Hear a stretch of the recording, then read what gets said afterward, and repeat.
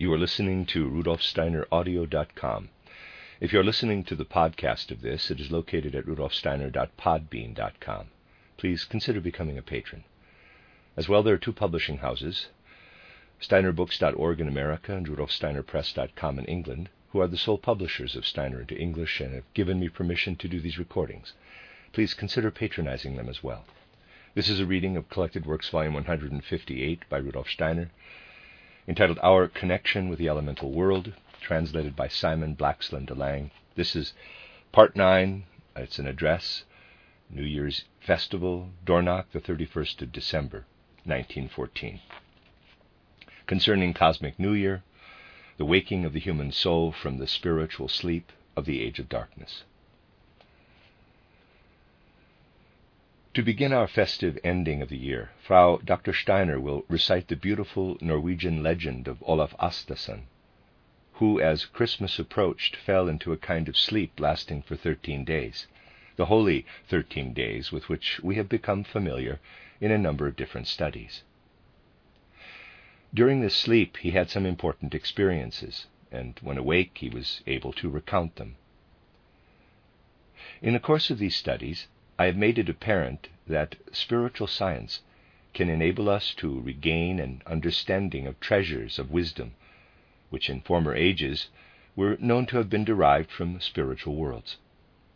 We shall continually encounter this ancient knowledge of the spiritual worlds in one or another context, and we will again and again be reminded that this ancient knowledge derived from the fact that man was, by virtue of the way he was organized in former times, able to have a friendship to the entire universe and to all that goes on within it, such that, to express it in modern terms, the human microcosm was immersed in the laws, in the happenings of the macrocosm, and that through being thus immersed in the macrocosm, he was able to have experiences about matters of deep inner concern to him, but which have to remain hidden while he lives as a microcosm on the physical plane, and has access only to that knowledge which is available to the senses and to an intellect that is in bondage to them.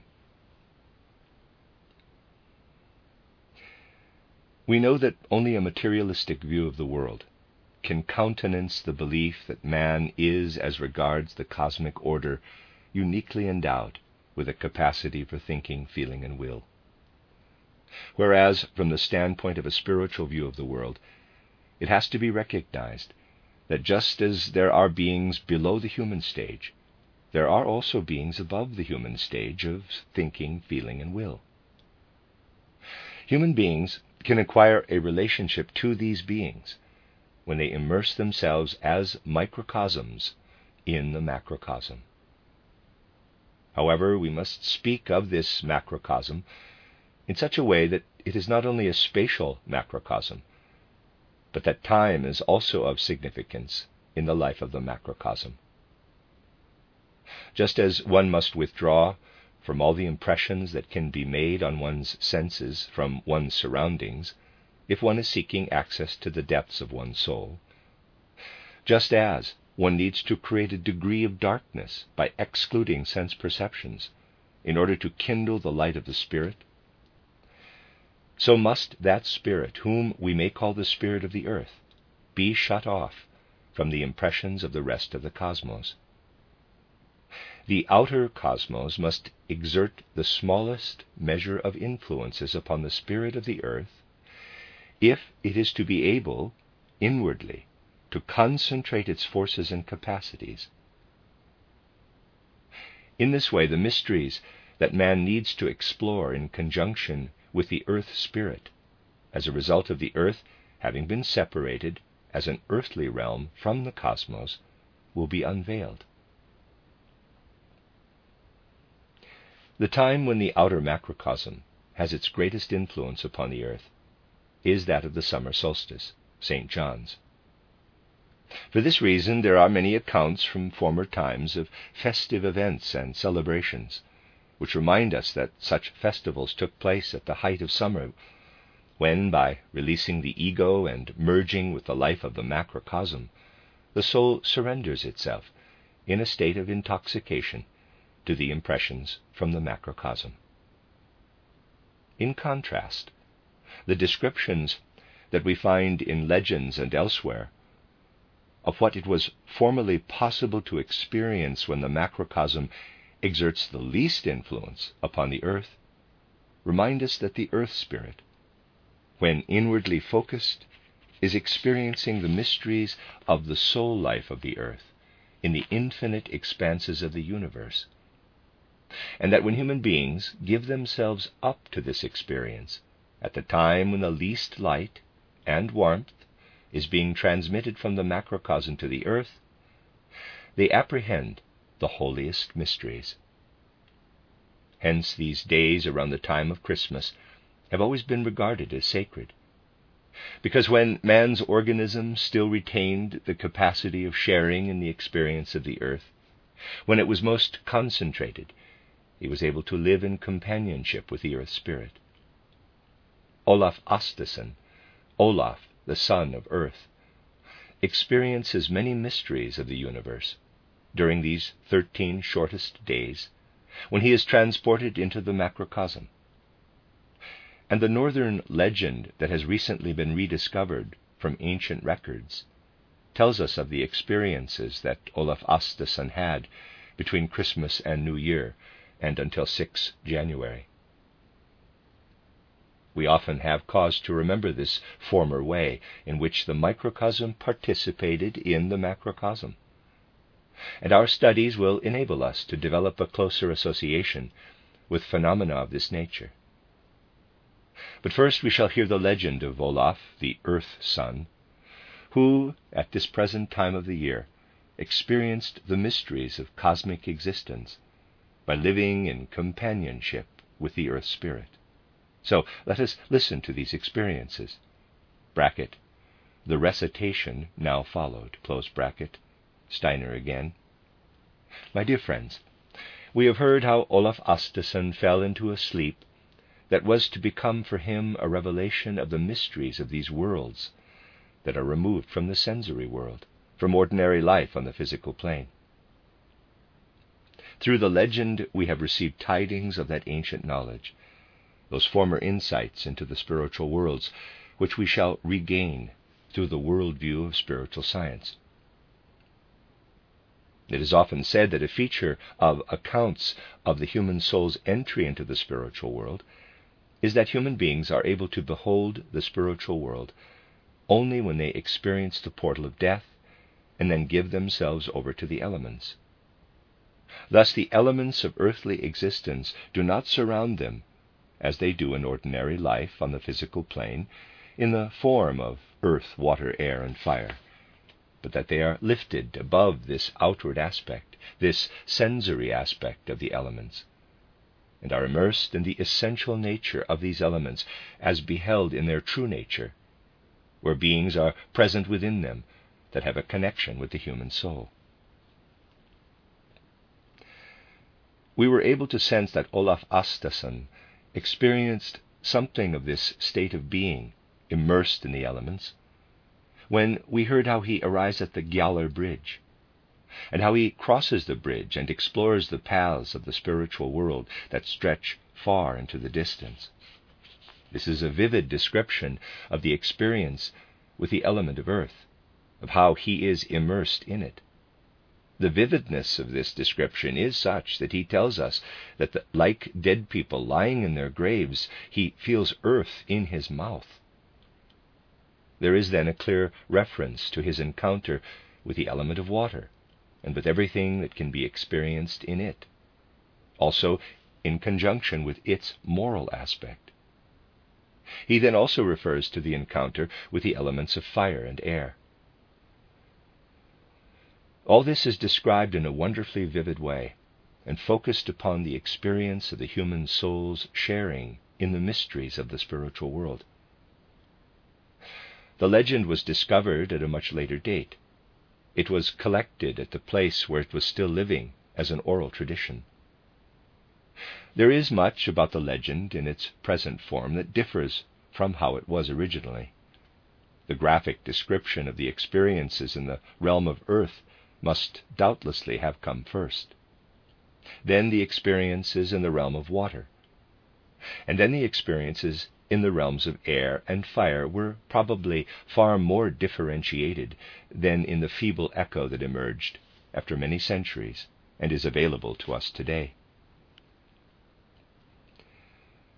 The conclusion, which as it is now is no longer reminiscent of the sublime language and superhuman overtones that characterized such folk legends, was without doubt, likewise, originally far more impressive and less sentimental than the present one, which is moving only on a human level.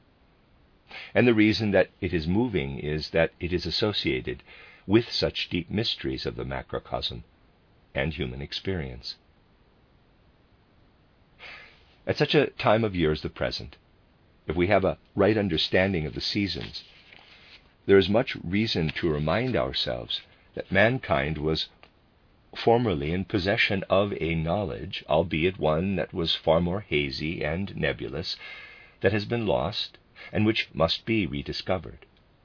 We may, therefore, ask ourselves whether, in view of our recognition that it is of crucial importance for humanity that such knowledge is again made available, that we should not regard it as one of our most urgent tasks to do everything we can to imbue the culture of modern times with this knowledge. Much will be necessary if the change that has been indicated in the whole way in which people feel about their view of the world can come about. One thing will be particularly necessary, although this is one among many others. It is only possible to consider one at a time. It will be particularly important that our spiritual scientific conception of the world can enable human souls to develop reverence and devotion for what was known in traditional ways in ancient times about the great mysteries of existence. There will be a real need to realize that in our materialistic times, people have neglected to develop this reverence and devotion in their souls. It is important that people become aware of the barren and empty nature of this materialistic age, and of the arrogance that has been displayed in the early centuries of the fifth post-Atlantean cultural period toward the revelations of ancient religions and esoteric traditions, which, when approached with the necessary reverence, enable one to sense the deep, deep wisdom that resides within them. How lacking in reverence is actually even our attitude today toward the Bible. Even if I disregard the appalling kind of modern research, which totally mangles the whole of the Bible, there is still the dry and vacuous knowledge acquired through the senses and ordinary intellectual powers, and the inability to muster any feeling for the immense grandeur of human perception that we find in a number of passages. I should like to refer to a passage from the book of Exodus, chapter 33, verse 18, quote, "And Moses said to God, I beseech thee, show me thy glory. And Yahweh said, I will make all my goodness pass before you, and I will proclaim the name of Yahweh before you, and will be gracious to whom I will be gracious, and will show mercy on whom I will show mercy. But then Yahweh said, You cannot see my face, for no man shall see me and live. And Yahweh said, Behold, there is a place beside me. Stand upon a rock, and when my glory passes by, I shall put you in a cleft of the rock, and will cover you with my hand while I pass by. And when I take away my hand, you shall see my back, but my face will not be seen." Close quote. If you take into account much that we have been able to embrace within our hearts and souls in the previous years of our spiritual, scientific endeavors, and then approach this passage, you can have the feeling that infinite wisdom comes to expression from it, and that the ears of people in the materialistic age are so deaf that they can hear absolutely nothing of the infinitely deep wisdom that can be discerned in this passage. I should like at this point to take the opportunity to draw your attention to a booklet that has appeared under the title Worte Moses, Words of Moses, and published by Bruns Verlag, Minden, Westphalia. Because the translations that it contains from the 5 books of Moses are better than in other editions. Dr. Hugo Bergman, the editor of this little book, has taken a lot of trouble over his interpretations. I have often emphasized that if we want to gain insight into the spiritual worlds, we will need to acquire a completely different way of relating to the world than the one that we have to the sense world. We have this world of the senses around us. We behold it and see it in its forms and colors and hear its sounds. It is a reality which we confront. It influences us. We perceive it and we think about it. That is how we relate to the sense world. We are passive. Its influence works right into our souls. We think about the sense world. We form mental images of it. A completely different relationship applies when we are involved with the spiritual world. This is one reason why it is difficult to form a true picture of what a person experiences when he enters the spiritual world. I have endeavored to characterize some of these difficulties in a little book entitled The Threshold of the Spiritual World. We form mental pictures of the sense world. We think about it. If we accomplish everything that we need to do, if we want to follow the path of initiation, a situation arises that we can characterize by saying that we are related to the beings of the higher hierarchies in the same way as the things around us are related to us. These higher hierarchies form mental images of us. They think us. We think the objects around us, the minerals, plants, and animals. They become our thoughts. We, in turn, are the ideas, thoughts, and perceptions of the spirits of the higher hierarchies. We become the thoughts of the angeloi, archangeloi, archai, and so on. We are apprehended by them, just as we ourselves apprehend plants, animals, and human beings. We should indeed feel a sense of protection through being able to say that the beings of the higher hierarchies think us. They form conceptions of us. These higher hierarchic beings take hold of us with their souls. Thus we can visualize that when Olaf Astason went to sleep before the church door, he became a mental image of the spirits of the higher hierarchies. And while he slept, the beings of the higher hierarchies experienced what the beings of the earth spirit, which is for us a plurality, experience. And when Olaf Astason descends once more to the physical world, he recalls what the spirits of the higher hierarchies experienced within him. Let us imagine that we are embarking upon the path of initiation. How can we relate to the spiritual worlds, which consist of a number of spiritual beings of the higher hierarchies, in whose midst we wish to be? How can we relate to them?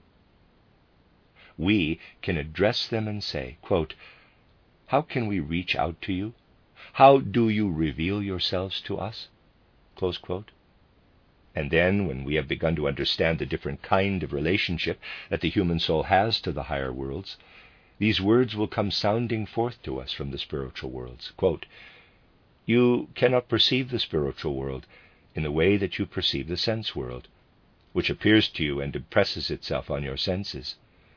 We must form a conception of you, and you must feel yourself in us. Your feeling of yourself must be of a similar nature to what the thought that you think in the sense world would experience were it able to experience itself in you.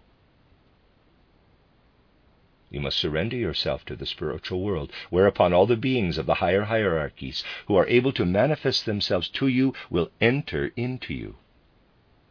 This will then stream into your soul and live within it as a bearer of grace, in the same way that you live in your thoughts when you think about the world of the senses. If the spiritual world wants to pardon or show mercy to you, it seeks to fill you with its love. The fact of the matter is that you should not imagine that you can approach spiritual beings as you would the world of the senses. Just as Moses had to creep into a cleft of the rock, so must you make your way into the hollow of the spiritual world. You have to put yourself there. Just as a thought lives within you, so must you seek to engage with spiritual beings. You yourself must live as a cosmic thought in the macrocosm. What you experience in this way is not something that you can experience for yourself during your earthly life between birth and death. This can happen only after death, when you are dead. No one can experience the spiritual world in this way before he has died. But the spiritual world can draw near to you, bless you, and fill you with its love. And then, if once you have been in the spiritual world, or while you are in it, you develop your earthly consciousness, it will be illumined by the spiritual world in its essential reality. In the same way that a human being confronts an object that is external to himself, and that object is engraved upon his consciousness and is then inside it, so is man as regards his soul being within the cleft or hollow of the spiritual world. See drawings 1 and 2. The spiritual world passes through him. Here the human individual is confronting the phenomena. When he enters the spiritual world, the beings of the higher hierarchies are behind him. He cannot now see their face, just as thoughts do not behold our countenance when they are within us. The face is in front, thoughts are behind. They do not see the countenance. The whole mystery of initiation resides in the words that Yahweh speaks to Moses. Quote, "And Moses said to God, I beseech thee, show me thy glory. And Yahweh said, I will make all my goodness pass before you, and I will proclaim the name of Yahweh before you, and will be gracious to whom I will be gracious, and will show mercy on whom I will show mercy. But then Yahweh said, You cannot see my face, for no man shall see me and live." Steiner, initiation does indeed bring one to the portal of death. Quote continues, "And Yahweh said, Behold, there is a place beside me. Stand upon a rock. And when my glory passes by, I shall put you in a cleft of the rock, and will cover you with my hand while I pass by. And when I take away my hand, you shall see my back, but my face will not be seen." Close quote, Steiner again. It is the opposite of the way that one perceives the sense world. One has to summon forth much of the effort that one has made in one's spiritual scientific endeavors, if one is to meet a revelation of this nature with the appropriate devotion and reverence. But then such a feeling of reverence toward these revelations will gradually grow within the human soul, and this reverence, this devotion, is one quality among many others that we need in order to bring about the change in mankind's spiritual culture of which we have been speaking. The time when the impressions reaching the earth from the macrocosm are at their lowest level, the time extending from Christmas until beyond New Year and roughly until 6 January, is highly suitable for remembering not only the purely objective aspects of spiritual knowledge, but also the feelings that will necessarily arise within us when we embrace spiritual science. We are therefore in a very real way involved once more with the spirit of the earth, with whom we form a totality. And the old clairvoyant knowledge is also linked, as we know, from this legend of Olaf Astason. In the materialistic age, mankind has in many ways lost this reverence and devotion for spiritual life. It is of prime importance to ensure that this reverence and this devotion are recovered. For only through this will we be able to develop the frame of mind that can lead us toward the new spiritual science in the right way. At present, the mood with which spiritual science is approached is still similar to the way that one approaches ordinary science. In this respect, a thorough transformation is needed. As a result of losing its insight into the spiritual world, mankind has also lost its right relationship to its own essential nature.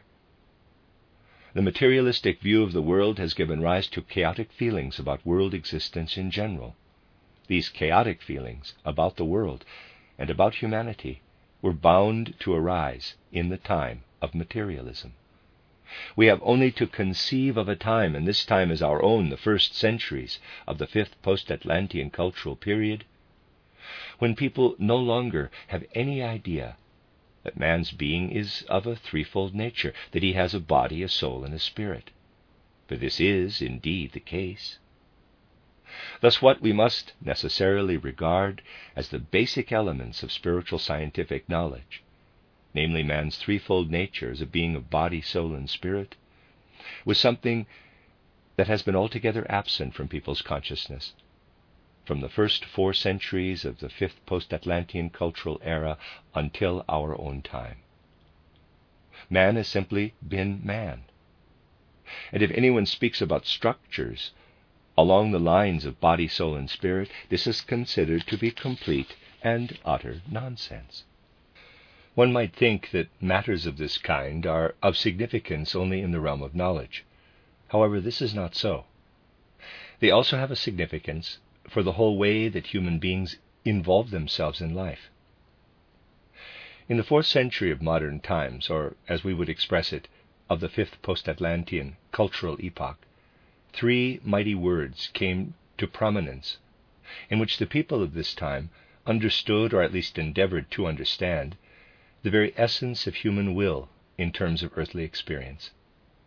These are deeply meaningful words, but they acquired their distinctive quality through the fact that they entered upon the stage of human history at a time when people knew nothing about the threefold nature of man. Humanity heard about liberty, equality, and fraternity. It was a matter of profound necessity that these words sounded forth in the context of modern culture at a particular time. They can only really be understood if one understands what significance these words can have for human nature as it really is. So long as these 3 words are imbued with those chaotic feelings that are engendered by the notion that man is simply man, and that the threefold picture of his being is sheer nonsense, people will not be able to work constructively with the guidance which they offer. For the 3 words cannot be directly applied to one and the same level of human experience. This cannot be done. Some simple reflections, which probably, because of their very simplicity, do not unveil to you the gravity that underlies them, can indicate to you that if applied to the same level of human life, the essential meaning underlying these 3 words can lead to serious conflict. Let us consider, to begin with, the realm where we find fraternity in the most natural form, that of human blood relationship, the family, where we do not need to establish brotherly love because it is inborn. And then think how it warms the heart to see true, genuine fraternity within a family, where everything is connected in a brotherly way. But without wishing in the least to diminish the wonderful feeling that we can have of this degree of brotherly love, let us endeavor to see what can arise within the brotherly confines of the family precisely because of this quality. There may be a member of the family who does not feel happy within its justified brotherly domain and longs to escape from it, because he feels that he cannot develop inwardly amidst its fraternal bonds, that he must leave the family where he can live in such a brotherly way in order to develop his inner freedom. Thus we see that freedom, the free unfolding of the life of soul, can be in conflict with even the most well-intentioned kind of brotherliness. Of course, someone who thinks in a superficial way may say that no proper brotherhood would fail to support a person's freedom. But people can say whatever comes into their head. Of course, they will say that everything should be allowed for. I recently received a dissertation in which one of the theses being defended was that a triangle is a rectangle. One can, to be sure, defend such an argument. It is even possible to prove that a triangle is a rectangle. Thus, one can also conclusively prove that brotherhood and freedom are compatible. But that is not the point. The issue here is that for freedom's sake, brotherliness has had to be abandoned in many areas and will continue to be so. I could give numerous other examples of this. If we wanted to gather up all the discrepancies between fraternity and equality, it would take us a very long time. Of course, one can, in abstract terms, imagine that everyone can be equal and show that fraternity and equality are mutually compatible. But if we are really serious about life, we will not be interested in abstractions, but in observing reality. The moment we come to be aware that man's being has a bodily aspect, which manifests itself on the physical plane, a soul aspect, which is enacted in the soul world, and a spiritual aspect that comes to expression in the spiritual world, we see the connection between the three weighty words that we have highlighted in their true perspective. Fraternity is the most important ideal for the physical world, as freedom is for the soul world. Insofar as man dwells within the soul world, it is appropriate to speak of the freedom of the soul, that is, of social conditions which fully guarantee this quality of inner freedom. And if we bear in mind that in order that we may dwell in spirit land, each of us must aspire toward spiritual knowledge from our own individual standpoint, we would very soon come to see what would become of our spiritual conceptions if each of us were only interested in our own path and were to arrive at a completely different spiritual content. As human beings, we can find some degree of harmony in life only if we seek the Spirit, each one for himself, and yet are ultimately able to arrive at the same spiritual content. We can speak of the equality of spiritual life. Fraternity has to do with the physical plane and with everything that is associated with the laws of the physical plane and affects the human soul from this physical plane. Freedom relates to everything that affects the human soul in the form of laws of the soul world, while equality has to do with everything that impinges upon the human soul through the laws of the spirit land. Thus a cosmic new year must dawn, where there will be a sun that radiates ever greater powers of warmth and light, a sun that needs to bring light-filled warmth to much that has been living on in the age of darkness, but has been veiled in obscurity. This is the distinctive aspect of our time, that much is striven for and expressed that is not understood. However, this too can instill within us a mood of reverence and devotion toward the spiritual world. For whereas many people had an aspiration for fraternity, freedom, and equality in the 4th century of the 5th post-Atlantean era, and were uttering these words, even though they did not really understand them, it is now possible for us to understand them and to find an answer to the question, where did these words come from? The divine spiritual cosmic rulership has implanted them in advance into the human soul, when it did not as yet understand them, in order that key words of this nature might engender true cosmic knowledge within the soul. Even in phenomena of this kind, we can observe the wise guidance inherent in world evolution. We can observe this guidance everywhere, both in recent times and in the more distant past. And it becomes apparent to us that we often see only retrospectively that something that we did previously was actually wiser than we could have achieved with the wisdom that was at our disposal at the time. I drew attention to this at the beginning of my book titled The Spiritual Guidance of the Individual and Humanity.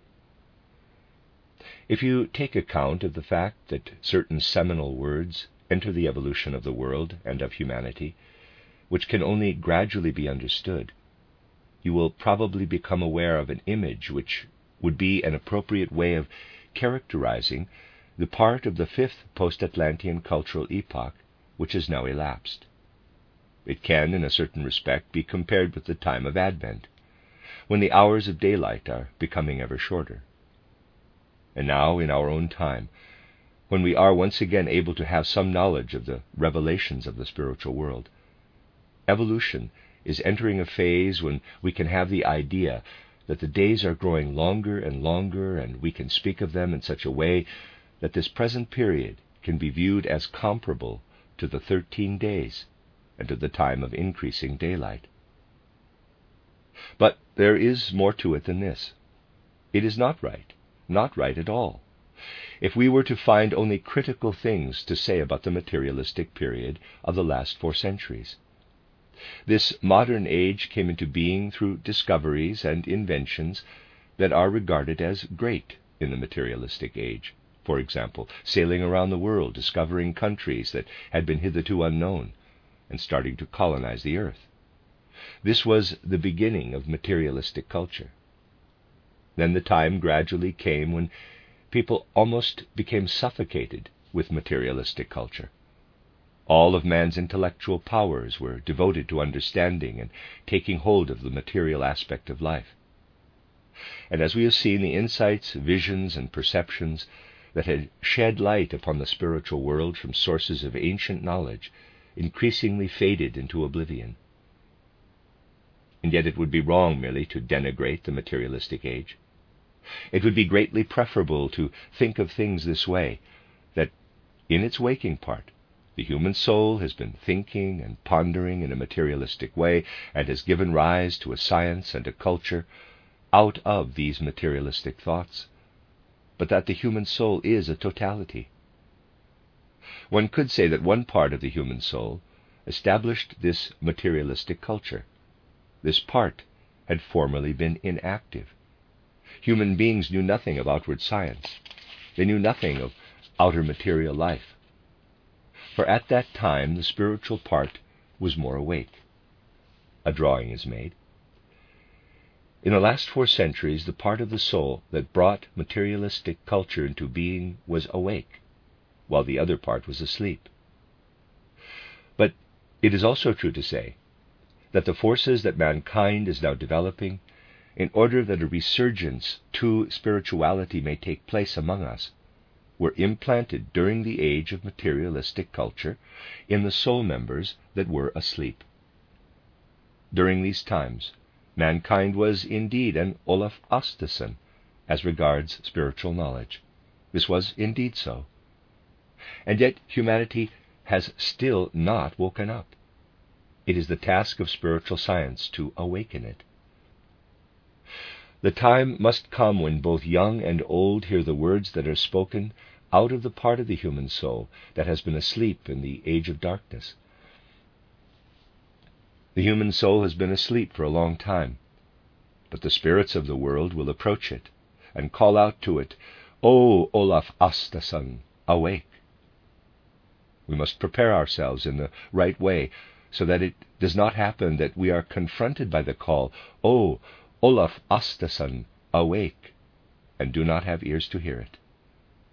The reason why we study spiritual science is to enable us to have ears to hear when the call to be spiritually awake rings out in the course of man's evolutionary journey. It is good if we sometimes call to mind that man is a microcosm, and that there are many experiences that we can have as human beings when we open ourselves up to the macrocosm. As we have seen, this present season is favorable for such an endeavor. Let us try to make this New Year's Eve a symbol for the New Year's Eve which is a necessary part of human evolution, when the new era, in which an ever greater measure of light, soul light, vision and knowledge of everything that abides in the spiritual domain and can stream and flow from thence to the human soul, will begin to approach. Let us bring the microcosm of our experience on this New Year's Eve into the connection with the macrocosm of human experience throughout the earth.